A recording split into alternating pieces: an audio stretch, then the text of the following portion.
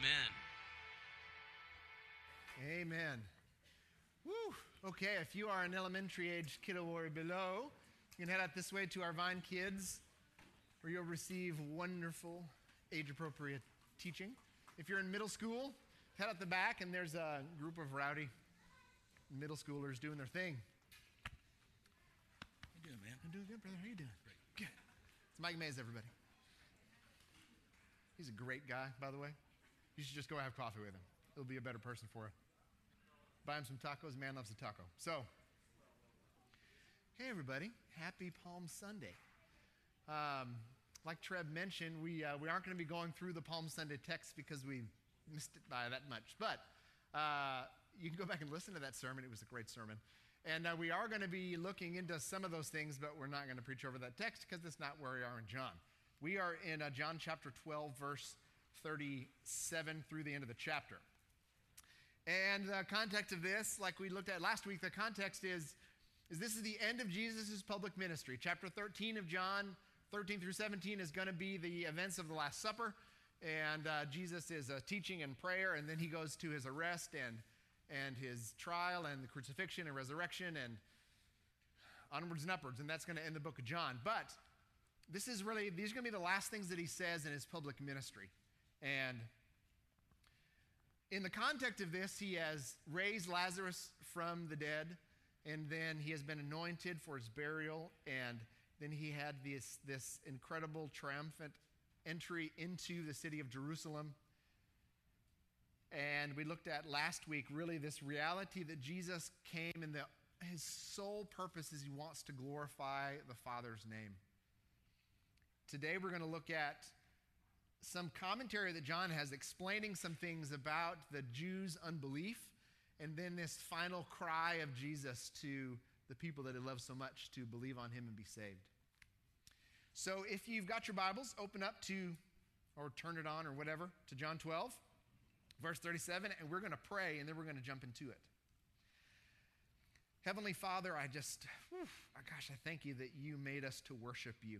And that when we worship you and in all the myriad ways that can happen, that we are fully us when we do that. I thank you that we have the gift of song, gift of a language that we can speak to you, and all of those things just cannot even begin to contain the praise we have for you. I thank you for this week. As Treb said, this week, it is the hinge of history. It is everything changed.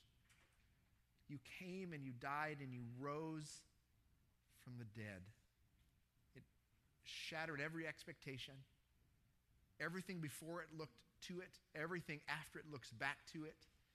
And now we hold on to the reality of the cross and the resurrection. And we look forward to your coming again. And we come to you today just to praise you and to worship you. In your seat right now, would you just pray that the Lord would teach you what he wants to teach you today? Pray for the person next to you or behind you or in front of you, and just pray that the Lord would teach them what he wants them to learn.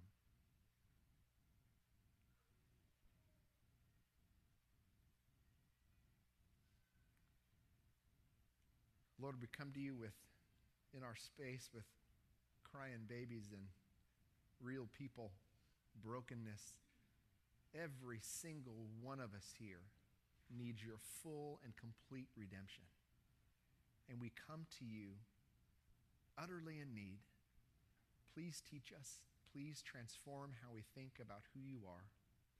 Be glorified, O Father, by everything we say and do. In Christ's risen and exalted name we pray. Amen. So, John, chapter 12, verse 37. Even after Jesus had done these miraculous signs in their presence, they still would not believe in him. This was to fulfill the word of Isaiah the prophet. Lord, who has believed our message, and to whom has the arm of the Lord been revealed? For this reason they could not believe, because as Isaiah says elsewhere, he has blinded their eyes and deadened their hearts, so they can neither see with their eyes, nor understand with their hearts, nor turn, and I would heal them. Isaiah said this because he saw Jesus' glory and spoke about him. Yet at the same time, many even among the leaders believed in him. But because of the Pharisees, they would not confess their faith for fear that they would be put out of the synagogue. For they loved praise from men more than praise from God. Then Jesus cried out, "When a man believes in me, he does not believe in me only, but in the one who sent me. When he looks at me, he sees the one who sent me. I have come into the world as a light, so that no one who believes in me should stay in darkness. As for the person who hears my words but does not keep them, I do not judge him, for I did not come to the world to judge the world, but to save it. There is a judge for the one who rejects me and does not accept my words. That very word which I spoke will condemn him at the last day. For I did not speak of my own accord, but the Father who sent me commanded me what to say and how to say it. I know that his command leads to eternal life, so whatever I say is just what the Father has told me to say." All right, I said last week that Jesus says hard things, and he's just going to keep doing that. So, there's really two sections here. There's this John explaining from 37 through 43, is this John really giving this explanation for what's the Jews' unbelief and their rejection of the Messiah in large part. Most of the Jews did not believe on Jesus. There were some of them who did, but most of them did not. Most of them rejected their Messiah. And there's John, he's explaining some of what's going on there. And then there is, from 44 on through the end of the chapter, there is Jesus' last words in John before we have these events in chapter 13 and onward. So we're going to kind of attack it that way. Not that you really need to attack the Bible, but we're going to jump at it. We're going to study it, look at it that way. So, and it can take it attack. It's not, lots of people jump all over it all the time, and the Word of God seems to do just fine. But anyway, we're going to chunk it into two parts. So, in verse 37, it says, even after Jesus had done all these things, some versions say so many things, or so many of these miraculous signs. So Jesus had done so many, or all these miraculous signs. A miraculous sign those are the things that Jesus did that pointed to his deity, and they showed his authority over nature, and finally, with Lazarus, it showed his authority over death itself. That Jesus could tell a dead man, get up, and the dead man got up and walked out. Even after Jesus had done so many or all of these miraculous signs in their presence. It's not like these guys were seeing Jesus' miracles. Surely there were people hearing from him of them secondhand. But this is saying that Jesus had done these things in their presence. They had zero excuse. They believed in God. They see this man who says, I'm from God. These are the signs that verify who I am. And they still would not believe in him. The grammar there is really in an imperfect tense. It means that it's this, they still would not be believing. It's this continual progressive disbelief. They just still kept on not believing in Jesus. All right, that's the problem. 38 says, John says, this was to fulfill the word of Isaiah the prophet. And he quotes out of Isaiah 53. So, because it's Palm Sunday, I think it's appropriate to jump back into Isaiah 53. Because he's quoting from Isaiah 53:1. I'm on page 656, by the way. But Isaiah says this. So if you've never read the book of Isaiah, or if you, a lot of this is going to be familiar. But 53, he starts out, who has believed our message, and to whom has the arm of the Lord been revealed, which is what John is quoting. And then he gives this prophecy. I'm actually just going to read through it real quick. So, because I want you to know that this week is when we celebrate when this actually happened. So this is Isaiah, some 700 years before Jesus, writing about what would happen with the Messiah. He says, he grew up before him like a tender shoot and like a root out of dry ground. He had no beauty or majesty to attract us to him. Nothing in his appearance that we should desire him. This is him describing Jesus. He was despised and rejected by men, a man of sorrows and familiar with suffering, like one from whom men hide their faces. He was despised, and we esteemed him not. Surely he took up our infirmities and carried our sorrows, yet we considered him stricken by God, smitten by him, and afflicted.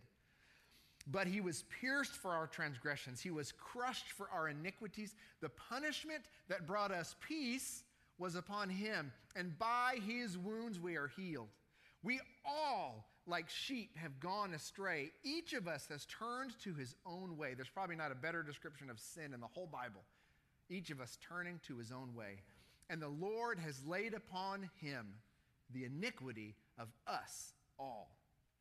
He was oppressed and afflicted, yet he did not open his mouth. He was led like a lamb to the slaughter, and as a sheep before her shearers is silent, so he did not open his mouth. By oppression and judgment he was taken away. And who can speak of his descendants? For he was cut off from the land of the living. For the transgression of my people he was stricken. He was assigned a grave with the wicked and with the rich in his death, though he had done no violence, nor was any deceit in his mouth. Yet it was the Lord's will to crush him and to cause him to suffer. And though the Lord makes his life a guilt offering, he will see his offspring and prolong his days, and the will of the Lord will prosper in his hand. After the suffering of his soul, he will see the light of life and be satisfied. By his knowledge, my righteous servant will justify many, and he will bear their iniquities. Therefore, I will give him a portion among the great, and he will divide the spoils with the strong, because he poured out his life unto death. And he was numbered with the transgressors, for he bore the sins of many and made intercession for the transgressors. And Isaiah starts that chapter, who has believed our message? I mean, Isaiah is writing about Jesus, and as you read through that and you think about what happened, it is so explicit in its detail. It's incredible. That is what happens this week. That is what happens on Holy Week, on Easter week. That is what we celebrate this week, on all the days that we call it Maundy, Thursday, Good Friday, and all the names that we've attached to things. That is what we celebrate. That Jesus took our sin on himself. That the punishment that brought us peace was laid upon him. He is very intentionally filled by the Spirit, Isaiah, writing about Jesus.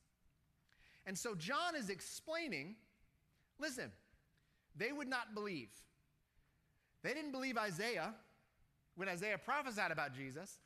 And he's saying that this was to fulfill the word of Isaiah, who in prophesying about the Messiah, they didn't listen and they wouldn't believe. And neither did so many of the Jews at Jesus' time.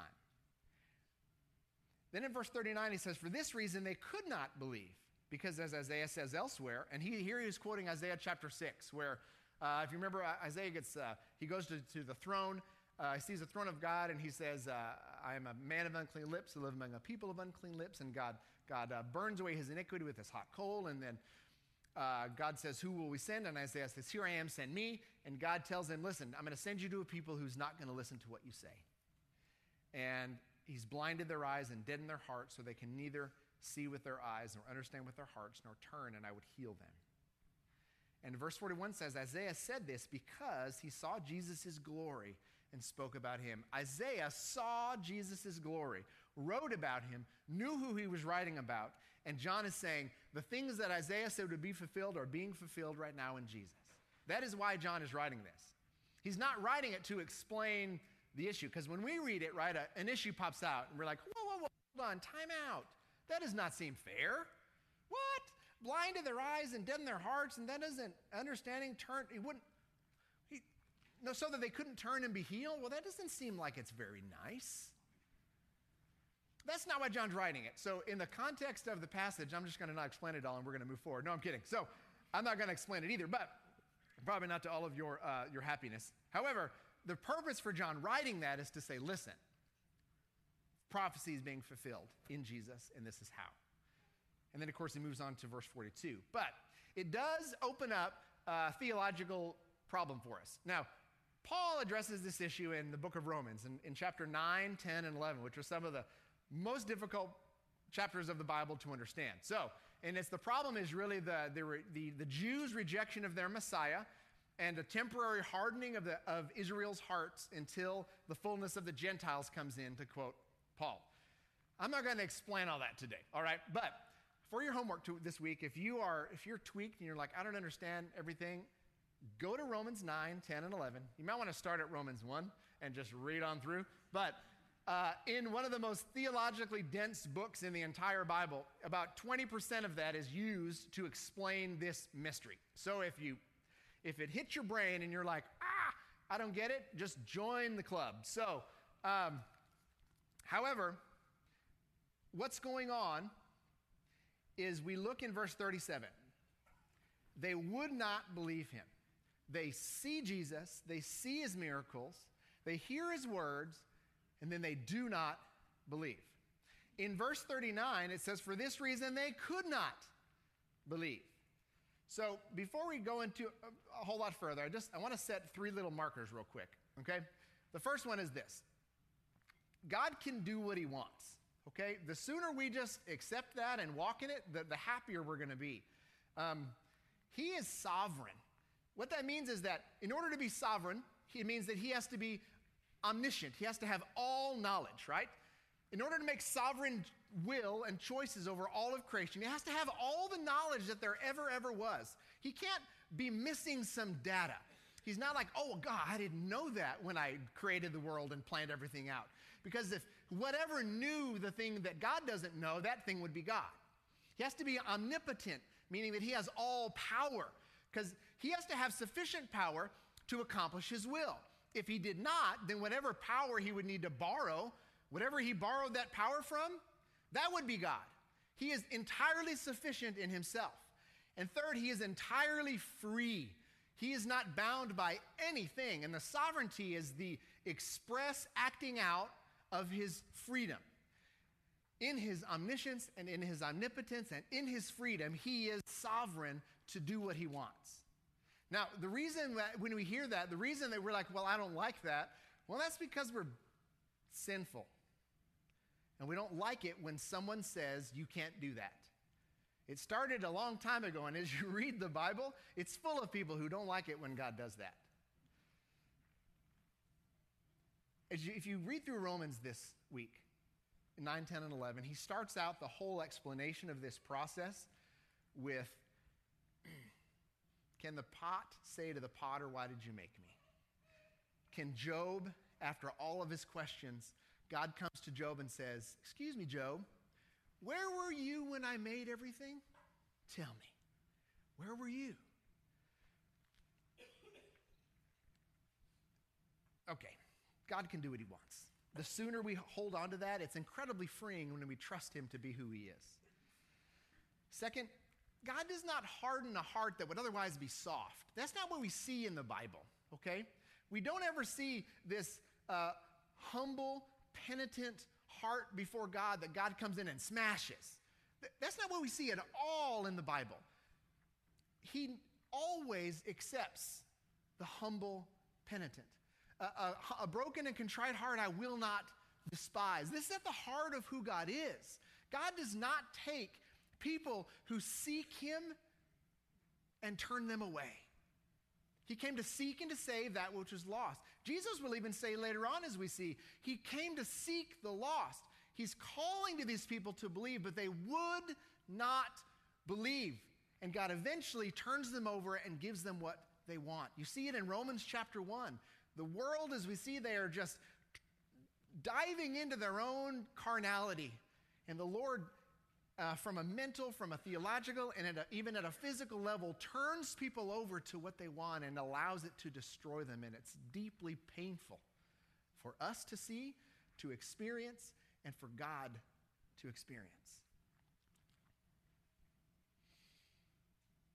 People will be held responsible for their own belief. And it's not fun to preach. It's not fun to see. And if you just live on planet Earth for very long, you just see it. And it's desperately awful. The reality of what he is saying here. There is a time that these people were given to believe. But because they would not believe, God made it to where they could not believe. So if you don't have to turn with me, but I'm going to look at, well, maybe we'll go back there later. Romans chapter 11 explains some of that. We'll get to that in a little bit. But that is what had happened. There was a partial hardening of the hearts of the Jews so that the gospel would go forth. Because let me ask you a question. Let's say all the Jews believe. What happens? Did they kill Jesus? I don't have answers to those questions, people. I can't what if myself into a corner and sit there and cry myself to sleep every night. All I've got to do is go with what I know. And that is that this is in here. There is I spent a lot of time this week reading people way smarter than me who have already asked these questions. This is a very good exercise, by the way, when you run into questions in the Bible and you talk about it and nobody knows. We're not the first people to ask these questions, by the way. And I read, there's a guy named A.W. Tozer, wrote a lot of books. You should read them. And he says this: all of God's acts are consistent with all of his attributes. No attribute contradicts any other, but all harmonize and blend into each other. All that God does agrees with all that God is, and being and doing are one in him. God, being who he is, cannot cease to be what he is, and being what he is, he cannot act out of character with himself. I think it might be demonstrated that almost every heresy that has afflicted the church throughout the years has arisen from believing about God things which are not true, or from overemphasizing certain true things so as to obscure other things equally true. To magnify any attribute to the exclusion of another is to head straight for one of the dismal swamps of theology. And yet we are all constantly tempted to do just that. For instance, the Bible teaches that God is love. Well, some have interpreted this in such a way as to virtually deny that he is just, which the Bible also teaches. Others press the biblical doctrine of God's goodness so far that it is made to contradict his holiness. Or they make his compassion cancel out his truth. Still others understand the sovereignty of God in a way that destroys or at least greatly diminishes his goodness and love. We can hold a correct view of truth only by daring to believe everything God has said about himself. Listen to this. It is a grave responsibility that a man takes upon himself when he seeks to edit out of God's self-revelation such features as he, in his ignorance, deems objectionable. Blindness in part must surely fall upon any of us presumptuous enough to attempt such a thing, and it is wholly uncalled for. We need not fear to let the truth stand as it is written.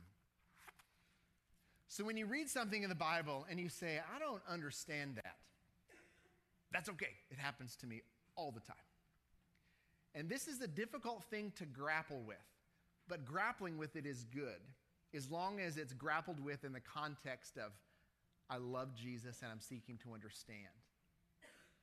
Not allowing my ignorance and in my ignorance judging God's character. Don't go there. Verse 42 says this: yet at the same time, many even among the leaders believed in him. But because of the Pharisees, they would not confess their faith. Why? For fear that they would be put out of the synagogue. What drove that fear? Well, they loved praise from men more than praise from God. Oh, I mean, that is brutal, right? So we'll get into that back when we jump into some application in a minute. But you have these guys, and we'll see some of them later on in this book. They believed in Jesus, but they wouldn't confess him because they were afraid, because they loved this praise from men more than praise from God. It's very powerful praise from men.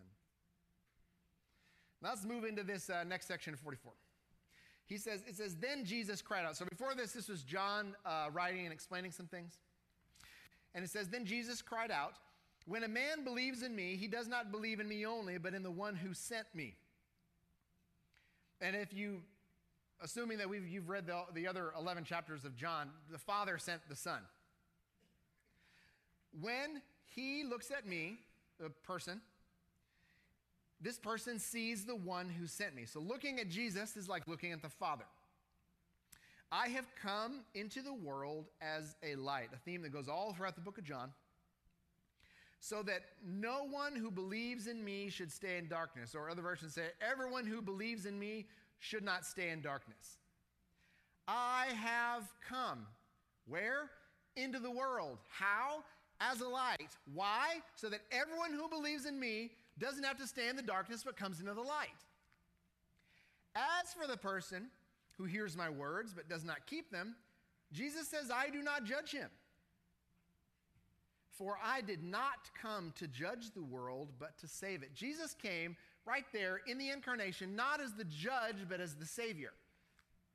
If you read through the end of the book, meaning Revelation, Jesus is coming back, and he's coming to judge. But he is not there to judge, but to save. Verse 48 says, there is a judge for the one who rejects me and does not accept my words. Who is that?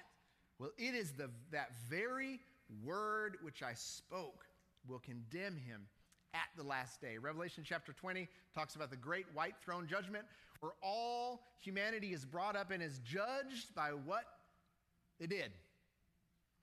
Terrifying. Terrifying, except for the death and resurrection of Jesus.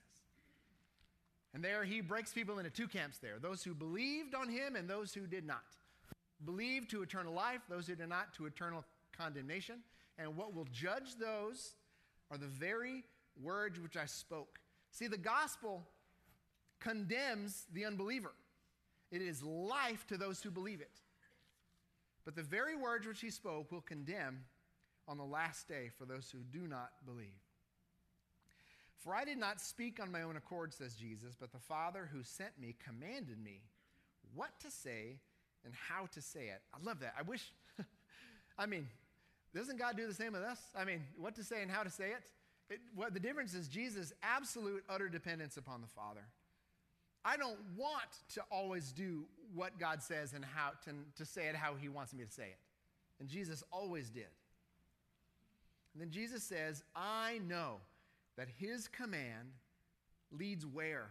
To eternal life. So whatever I say is just what the Father has told me to say. Whew. Okay, boy, what do we do with all this? First, Jesus has come to save. To save, to save, to save. Everybody needs salvation.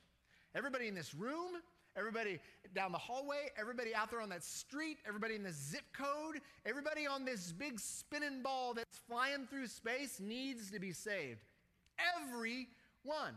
I don't care how good you think you are or how bad you think you are. If you think you're the worst human that's ever walked on planet Earth, well, you know what?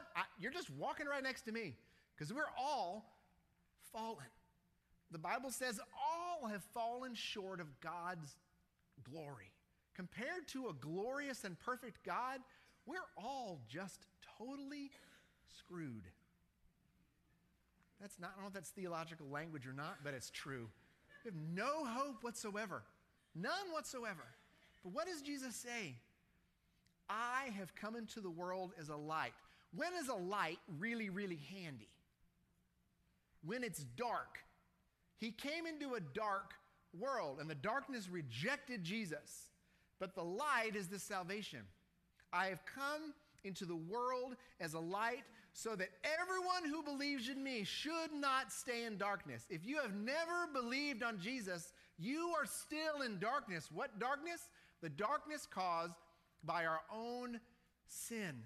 Sin always causes darkness. Always, always, always. When you see darkness anywhere, and I don't mean that it's getting dark at night. You know what I mean? When you see evil in your own heart, anywhere else, that is sin doing what it does. And Jesus comes to dispel that darkness and replace it with light, life, goodness, and an eternal life. However, you must believe on him to be saved. You can't just feel good about it. You can't just come in here and go to church. That doesn't save anybody. You can't just agree with me or disagree with me. I don't care if you agree with me. I want you to agree with Jesus. He says, the person who hears my words but does not keep them, I don't judge him. But there is a judge for the one who rejects me and does not accept my words. Jesus' words are eternal life, and they are your salvation, and they are my salvation, and they are your salvation today. Because there is a time, if you continue to reject Jesus, that you will no longer be able to believe in him. Listen to me now. There is not an eternity for you to wait to believe. Believe today and be saved. If you do not know Jesus, today is the day of your salvation. Do you understand me? I'm not messing around. It is not just a book that I read. You are a human, and God created you, and he loves you more than you have any capacity to be loved. And he died for you to save you from your sin, but you must believe on him to be saved. If you have never done that, do it today and be saved. If you don't know what that means, you just talk to God. And you say, God, I don't have all the questions. I don't have all the answers. I don't have anything. But I know this crazy guy is yelling at me, and I feel like I need to do something. And I feel like I need to turn to you and do something. And all he says is turn to you. And Romans says, if you confess with your mouth that Jesus is Lord and believe that God raised him from the dead, you will be saved. Confess that you need God. Believe that God raised Jesus from the dead to pay for your sins, and you will be saved. The idea is that you turn from your sinful ways and you turn to Jesus and ask him to save you, and he will do it.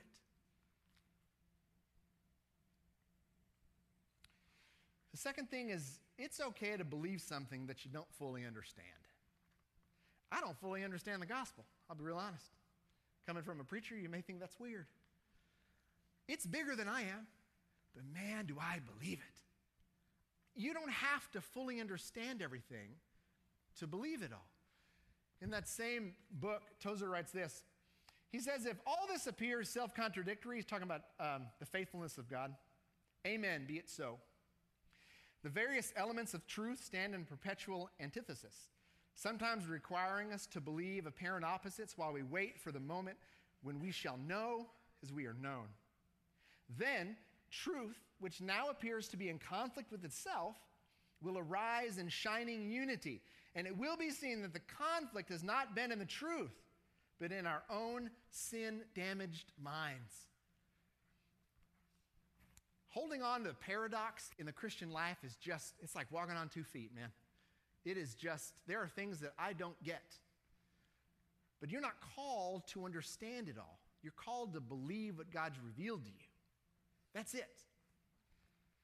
In Romans 11, Paul, after explaining this whole concept of the Jews rejecting their Messiah, in 11:25 he says, this is just to give kind of to whet your palate for what he'll go do there. But he says this, I do not want you to be ignorant of this mystery, brothers. Paul says it's a mystery, so that you may not be conceited. Israel has experienced a hardening in part until the full number of the Gentiles has come in. What does that mean?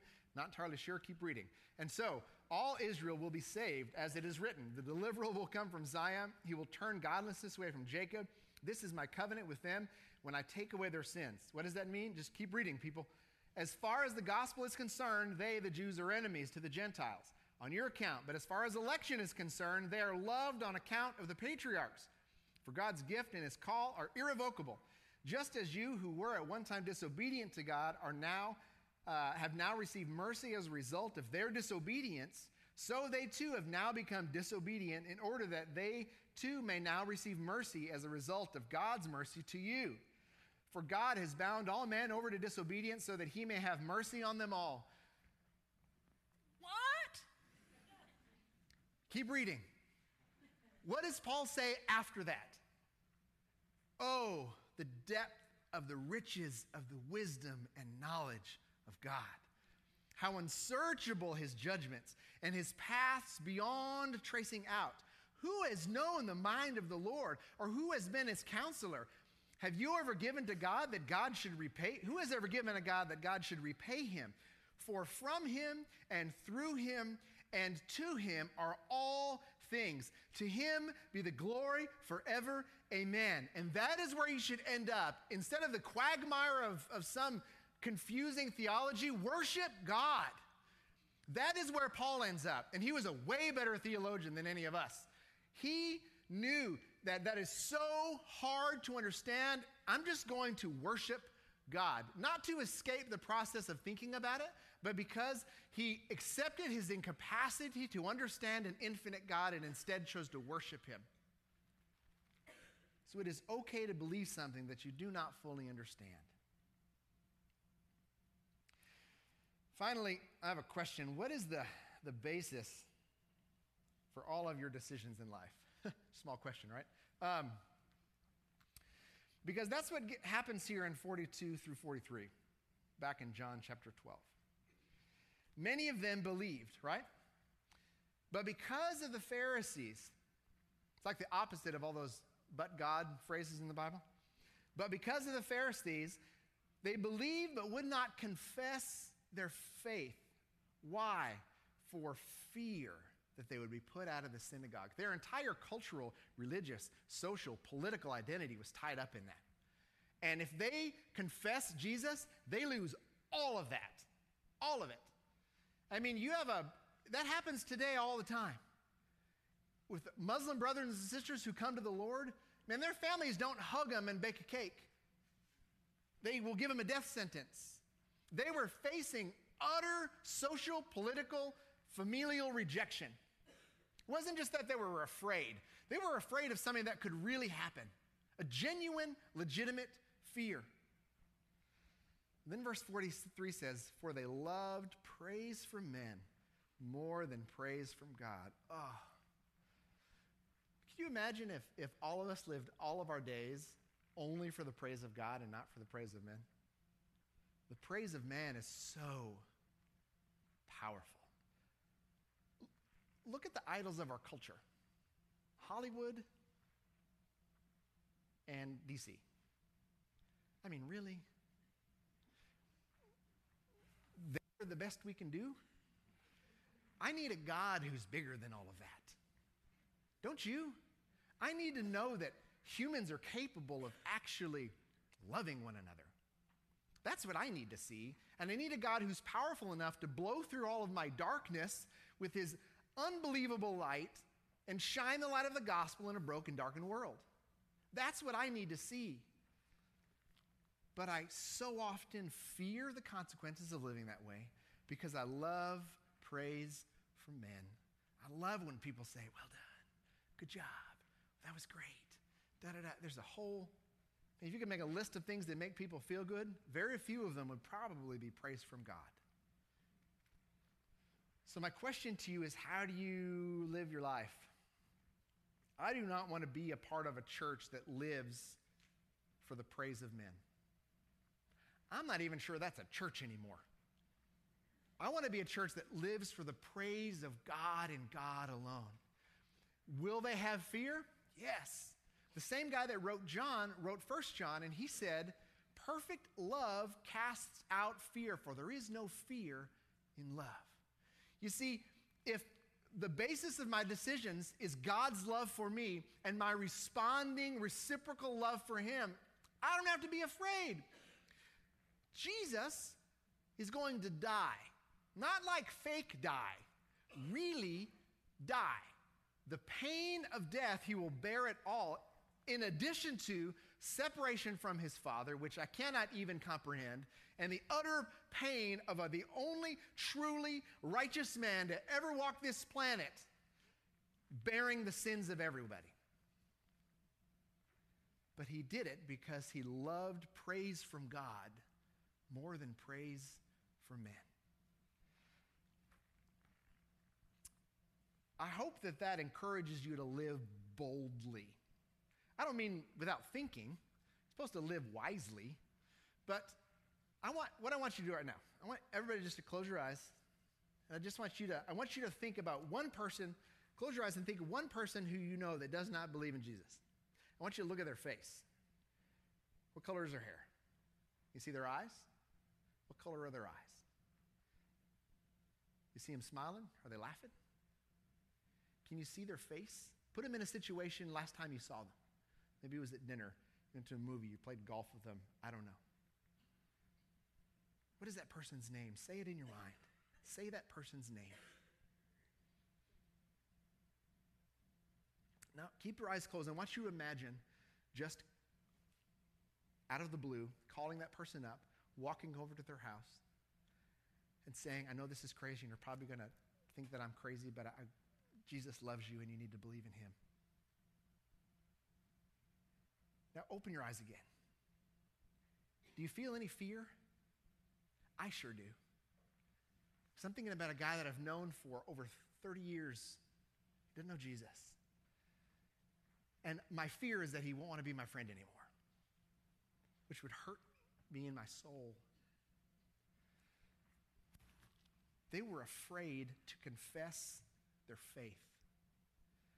Don't be afraid to do that. Confess it. Confess it. Live for the praise of God and not for the praise of men. I would love to be a church that lived like that. We would make all kinds of people mad.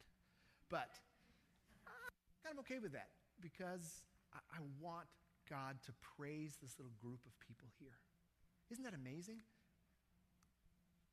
That you can love praise from God, that God would praise us. Isn't that wonderful? This is Easter week. This is Palm Sunday. Celebrate Jesus this week. I mean, you can go crazy for like here. And I don't mean like with chocolate. I mean, chocolate's great. I love chocolate. But do something that you would normally be afraid to do. Do something that would bring God to praise you and not another person to praise you. I mean, if you do that, I'll praise you, but my praise doesn't really count. Celebrate Jesus this week by living like he lived, not for fear of man, but for the praise of his heavenly Father. Let's pray. Jesus, I love you. I love you. We just don't deserve that you died for us and bore all of our sin and our shame. That is exactly what you did. Oh, you are so good. You walked in total dependence upon your Father. You took all of that suffering so that we could have this abundant life. Lord Jesus, I pray for any person in here who has never trusted in you to be saved. Jesus, break into their darkness with your light and save them. Give them the courage that they need to turn to you and be saved. And help us walk with them after that process. We come to you as your children. We are beloved by you. May your perfect love cast out all of our fear, that even in not understanding, even with all of our questions and our doubts and all of our fear, that we would live in a manner worthy of the gospel by which we have been called. In Jesus' name we pray. Amen. Let's all stand.